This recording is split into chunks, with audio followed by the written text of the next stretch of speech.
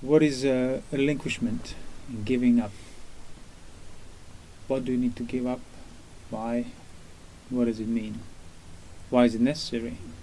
So what practically, what are the things you have to give up that you actually step to Trying to relinquish, forsake? trying to manage the suffering. Okay, so if you're not trying to manage suffering, but you still live with your spouse, children, can you keep that and then give up management and be arahant, enlightened, free from suffering? Probably not. So there are certain things you have to give up, give up. So where's the line with the things you have to give up, give up? Maybe you should try to understand what things you don't truly need, or you can live without them, and then Yeah, that's a good, yeah. Basically, reevaluate, like, what is necessary to have, what isn't, and then start there. But obviously sometimes that can result, not that specifically, but people can have a view in regard to that whereby they think, okay, so if I give everything up, I'll be free. So they don't use any discernment or reason to see where the line is, and just start throwing everything away, so to speak. And yeah, that might result in a very simple life, but fundamentally, you cannot do that with your own body and your own senses, and that's where the problem is. You can't just discard them like you can items that you possess. So that needs to be understood while it is still there. So while you still have it, you need to understand how you can not have it, really, without destroying it, without blaming the eyes or ears for hearing or seeing, and so on. People often think if I like something, I should give it up. So, for example, if I should give up my likes. yes, whatever food is my preference, for example, I should stop eating that food. Is that a valid? Is it? No. Because that's not what the problem is. The problem is not that something is agreeable to you, because if things are, the problem is that you can't see the line between something being agreeable and you needing to have it and needing to keep it and wanting it, or being enslaved by it or being dependent on it. So just because something is agreeable to you, that you have a preference for something, doesn't mean you have to relinquish it. But what if you're emotionally attached to it? What if you really, you're going to be miserable if you don't get what you like? Should you give it up then? So sometimes I think yes, it can help, but then there's obviously a limit to that. Like, you can't give up all food because you can't stop having some kind of desire in regard to food. But would it be okay that somebody gives up only food that they like and only eat stuff that they don't like? Would that result in growing their mind? And no. Why not? Because it's still acting out of likes and dislikes, just denying, just doing the opposite. Right, but they're not feeding their likes anymore. They're not eating the stuff they like. They only eat the stuff that they don't like. Yes, but they're acting out of the same thing. Which thing? Preference. Just turning it the other way. The preference towards the yes, liking food. The taste. Or sure. And what else is a problem there? The belief that the problem is in the Exactly. taste. Yeah. Yeah, your preference, your like, your emotional dependence was not in the taste. So yes, there is a practical line there, as in, if you have no perspective, then yeah, maybe give it up, like don't eat that, just to see whether your mind will be disturbed and how much. But fundamentally, yeah, that is not where the problem is. The problem is in the desire and lust that's infecting your thoughts, not the sense objects. And that's where the uprooting, that's where the true relinquishment happens. But in order to even kind of comprehend that direction, yeah, some practical physical relinquishment needs to be done, needs to be actually performed. So yeah, the reference is, of course, the precepts, things you would give up through the precepts, and then further than that, yeah, you can, everybody can get really inspired with the idea of the austere life and then just start throwing everything out. But Now that can become an issue. You might be just acting out of a view that implies that problem was in these things, not in my desire and lust on the mental level. But if on the other hand you use some practical kind of reasoning, you say, well, do I really need this? Can I live without it? Certainly it's better to be less cluttered, certainly it's better to go in the direction of relinquishment and simplification, and then fine. Then if you decide that things can be dismissed, given up, given away, that's all right. But you still keep the perspective that the problem is actually fundamentally on the level of the mind taking up those things, the mind taking up the preferences with lust, leaning towards them with lust, with aversion, and so on. What kind of relinquishment then? Because the suttas say basically that pretty much the prerequisite for establishing a mind and dwelling in jhana is the complete relinquishment. And even even satipatthana, which is generally the practice of mindfulness, presupposes overcoming happiness and concerns in regard to the entire world, and then you can dwell mindfully. So that's also a form of relinquishment. To what extent? I mean, I don't need to ask to what extent, I just said it, the entire world. But what would be the...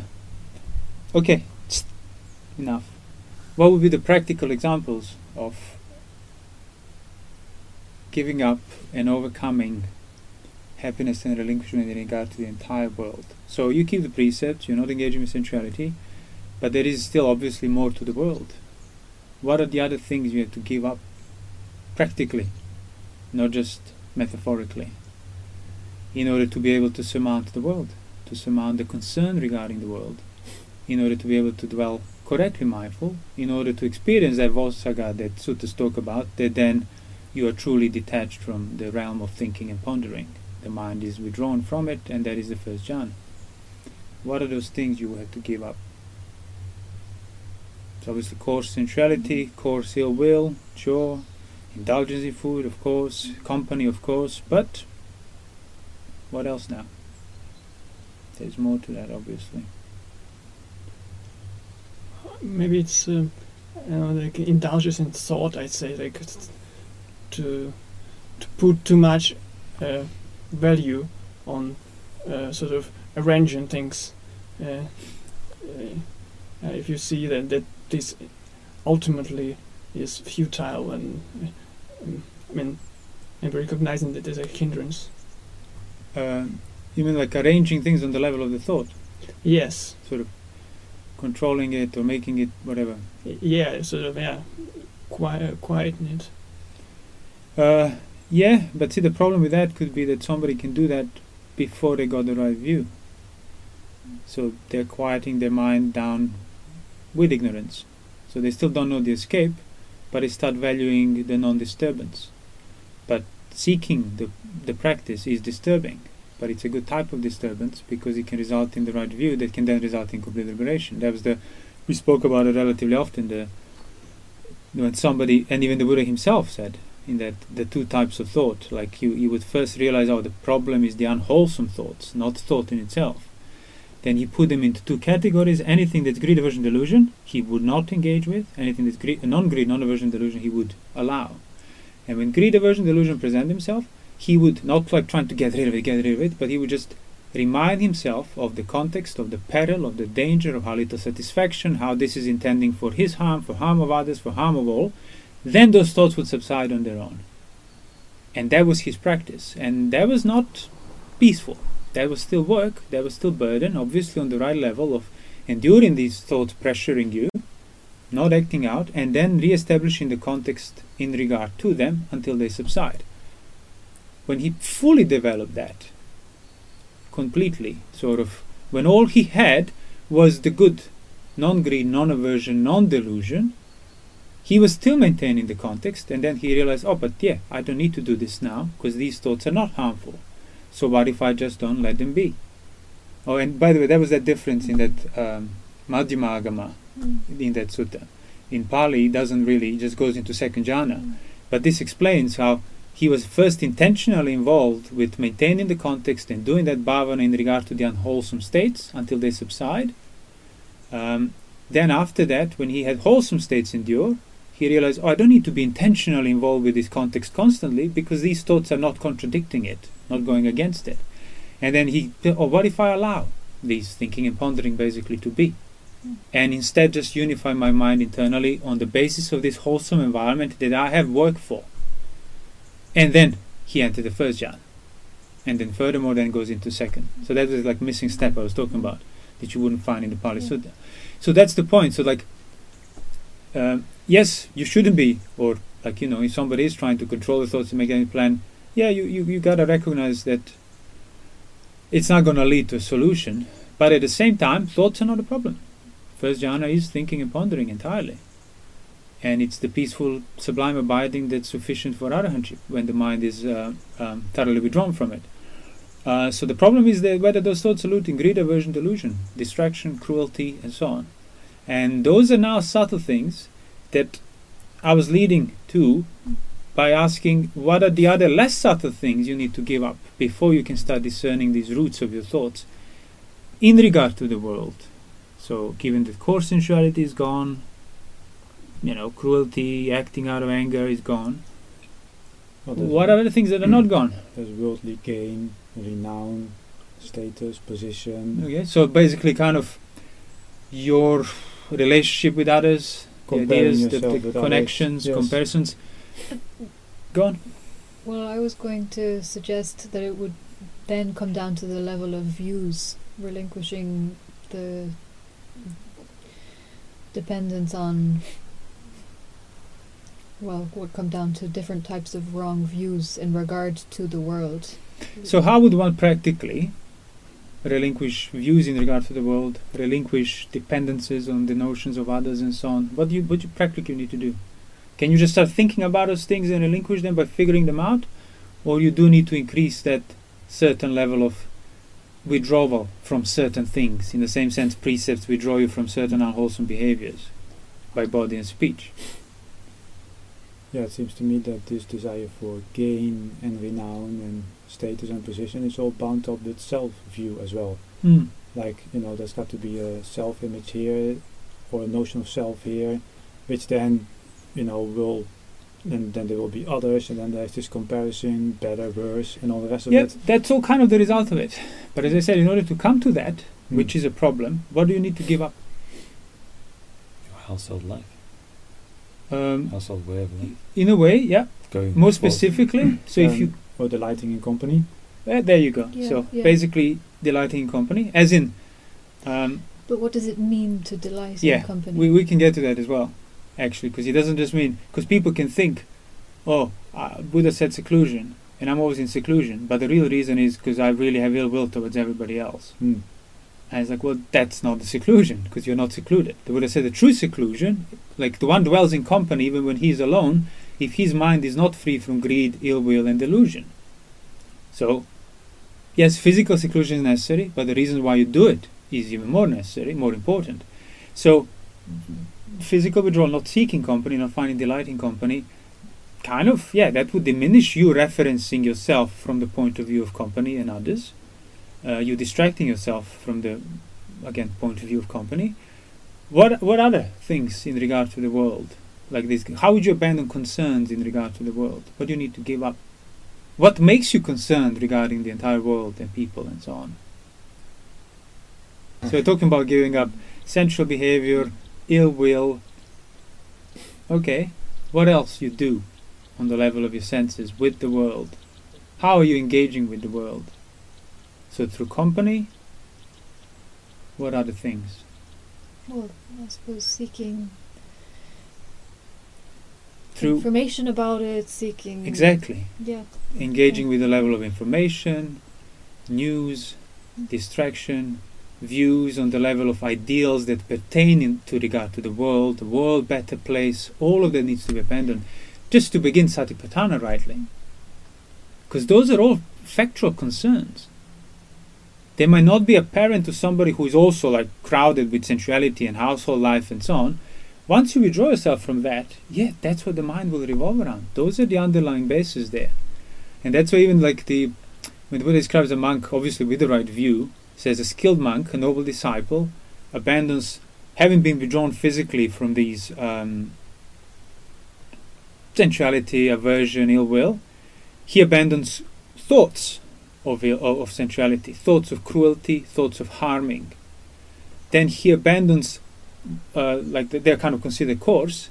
Then he also abandons thoughts of his own, like clanhood and homeland, and basically on the level of now, that's where your conceit is, who you are in that broader sense. So pretty much concerning, the level of the world as us humans, he abandons even those thoughts.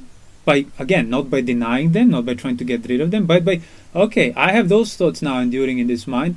Well, let me establish the same context I was established for when it came to sensuality. These thoughts lead to more conceit, more suffering, more burden. Whenever there is identity, whether traces of identity or full-blown identity, dukkha will find a footing. Thus, by thinking these thoughts, I am not inclining this mind towards peace, I'm inclining it towards harm, towards myself, towards others, towards everything else. And that's that. So you have to give up. And you wouldn't be able to give up these thoughts if you're still in company of others, spending your time talking about politics and kings and worlds and ministers, as the suttas would mention. Well, we have the present equivalent of that. Reading news, reading information, keeping in touch with happenings, even if not necessarily, political or something, but just, in the world of science, in the world of art, in the world of, full stop. Means you still have certain connections to it internally. And that's truly where the problem is. And for as long as those things are not given up on that external level, these thoughts will not be seen for what they are, the subtle ones. And even the duty towards the family. I mean, the whole point of the homeless life was leaving it all behind. So, many monks would be kind of, but it's my duty towards family, my own family. It's like, well, to that extent, you will not be abandoning thoughts of your clanshood and belonging and caste and wherever you come from, because you are still taking on that external duty of through which you are maintaining this internal identity. It has to be, I am alone in this world for which I have no more happiness nor concern. And the reason that you would have no more happiness or concern in regard to the world is precisely because you would see also that, for example, if you get bothered by war going on in the world or poverty going on in the world or things going on, but you see what is the root cause of any of those things, greed, aversion, delusion, for example. So if you see where that problem is rightly in yourself, you could not be concerned whatsoever with anything that goes on with the world. You're taking that seriously. That is why you're concerned with the world. Exactly, because you are not. Because of those things that are root of all these problems and concerns and seeking the safety and so on. So that needs to be relinquished as well. There's that obviously mundane right view and that wrong view that says there is no mother, there's no father, there's no world, no next world, nothing. No next world, there's nothing, there's no given. It doesn't really exist. See, I'm not identified with any of those things. Thus it's right. But that's actually the wrong. It's upside down. There is mother, there is father, there is family. And you have overcome the concern in regard to it. Not you have denied it or got rid of them or threw them out like you would throw your possessions. And that's the point. That's what I mean. So you can't throw out the world. You can't throw out your senses. Or, well, you can, but you would still equally be bound by those domains, by those consciousness. You're not free. What you can do is overcome that basis for concern, for lust, for aversion, for distraction, for needing the safety. That basis basically that's keeping you through your mind from being liberated from it. But as I said, its roots are on the mental level, but in order to arrive at that, certain practical giving ups need to be done. So refraining from seeking out information, engaging, discussing these things that I can, but there's no end to this. And but there must, why? Because you feel insecure and unsafe. Well, does it come from the world, the lack of safety? Or does it come from a mind that's not liberated? You are making a choice there. If you act towards the world, well, you got your answer. You might claim that you are still practicing for liberation. You're not. You had a crossroads and you perpetually keep choosing back onto the world. And that's exactly how you would go beyond the central domain. Not by suppressing it so it doesn't come up anymore. No, but literally you stepping out. So you see it over there. And you see how safe you are, because that thing it can only be over there, and you know that. That's what it said, like in the first jhana, the thoughts are assailed by perceptions of sensuality that you basically withdrawn yourself from. Because that's kind of what's in front. But you are outside now. So, and sometimes there are concerns to it that, being withdrawn from all these talks and whatever may produce sort of an impression on others that you are avoiding them, that you are sort of hostile to them, maybe. Mm-hmm. And I mean, even in monastic environment, so basically, you have to take it on as your responsibility. You have to accept it, because some people will probably see it that way. Mm-hmm. So you have to accept that. Yeah, well, that's, and see, that's why people would keep in touch. Oh, let's touch base. Let's just keep seeing and talking to each other every day, so we all see that we are all right. Because, I mean, we still might be all right. But the fact that somebody is now withdrawn from it, the mind starts thinking, what if they're not all right? What if they're upset with me? It's like, well, yeah, there is no end to that proliferation. The only end to that proliferation is to recognize, okay, well, have I done anything by body, speech and mind to make them upset? No? Then okay, then this mind that's trying to make me go back there to make sure nobody's upset with me, I will restrain. I will re-establish context in regard to it until those thoughts subside. Or if upon reviewing you say, oh yeah, no, I did act a bit like this or a bit like that, well then go and apologize, sort it out. But still, do not use whether you feel good or bad as a criteria whether you should act, but actually use your reflection and see whether there was anything done by body speech towards them to make them upset. If not, then you got to endure the irrational mind that's trying to get you out of the solitude and seek safety in your tribe. And that is so the thoughts of, oh, what will my peers, what will my clan, what does my family, what does my brothers think of me? But those are the factual concerns. It's not like these random kind of abstract thoughts that a skilled monk would have. No, it's like on the level of sensuality and ill will that now you abandoned. Well, what took their place are thoughts about who you are, who you were, how others see you, your past, your everything. And so, oh, it's going to have that same weight. And now you practice that right context in regard to it, which means it's not always going to be feel pleasant. In the same sense, practicing the context against the, central pull or acting out of aversion won't feel pleasant. That's also quite directly related to being unable to see wholesome as wholesome and unwholesome as unwholesome, because measuring yourself, what I should do or what I shouldn't do, did I act wrongly or not, on the level of what will my clan, the people I admire, the people or whatever, what will they think of me, is basically what can, in the beginning you might need to use the advice of wise people to send you in a good direction, but at some point you need to be able to discern for yourself what is acting wholesome, what is acting unwholesome, and not depend on basically opinions. Yeah, and when you do, those thoughts will still come. Yes. Because that's what the mind does. But then it still has the habits rooted in those subtler forms of lust and aversion. But yeah, if you have the right reference, you won't be acting out of how those thoughts make you feel. You won't be acting out of doubt, in other words. Exactly. You would know whether to, no, I gotta endure this, and re-establish the context until subsides on its own. Or, oh yeah, no, okay, I should actually make some effort externally, sort the issues I created, and then go back to this. Either way. Yeah.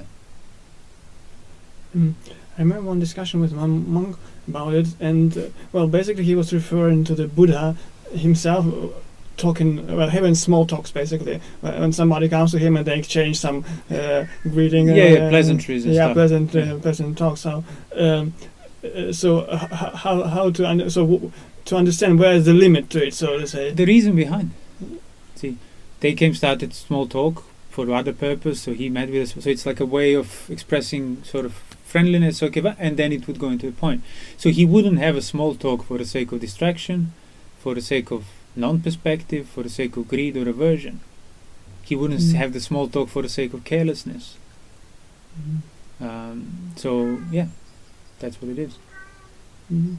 Maybe one can say then that, well, as long as one sees that these talks really produce some Well, no. thoughts- One main thing is that as long as one realizes one is not the Buddha, not even an Mm. arahant, Mm. one will not understand how can arahant have a small talk. Mm. So until then, maybe take the small talk seriously in that sense. Do it only, like as I said, as a way of relating to others, but not more, not less. Not make a big deal out of it. I want to talk to you, and stop talking to me, and then get angry with everyone who says good morning to you or something.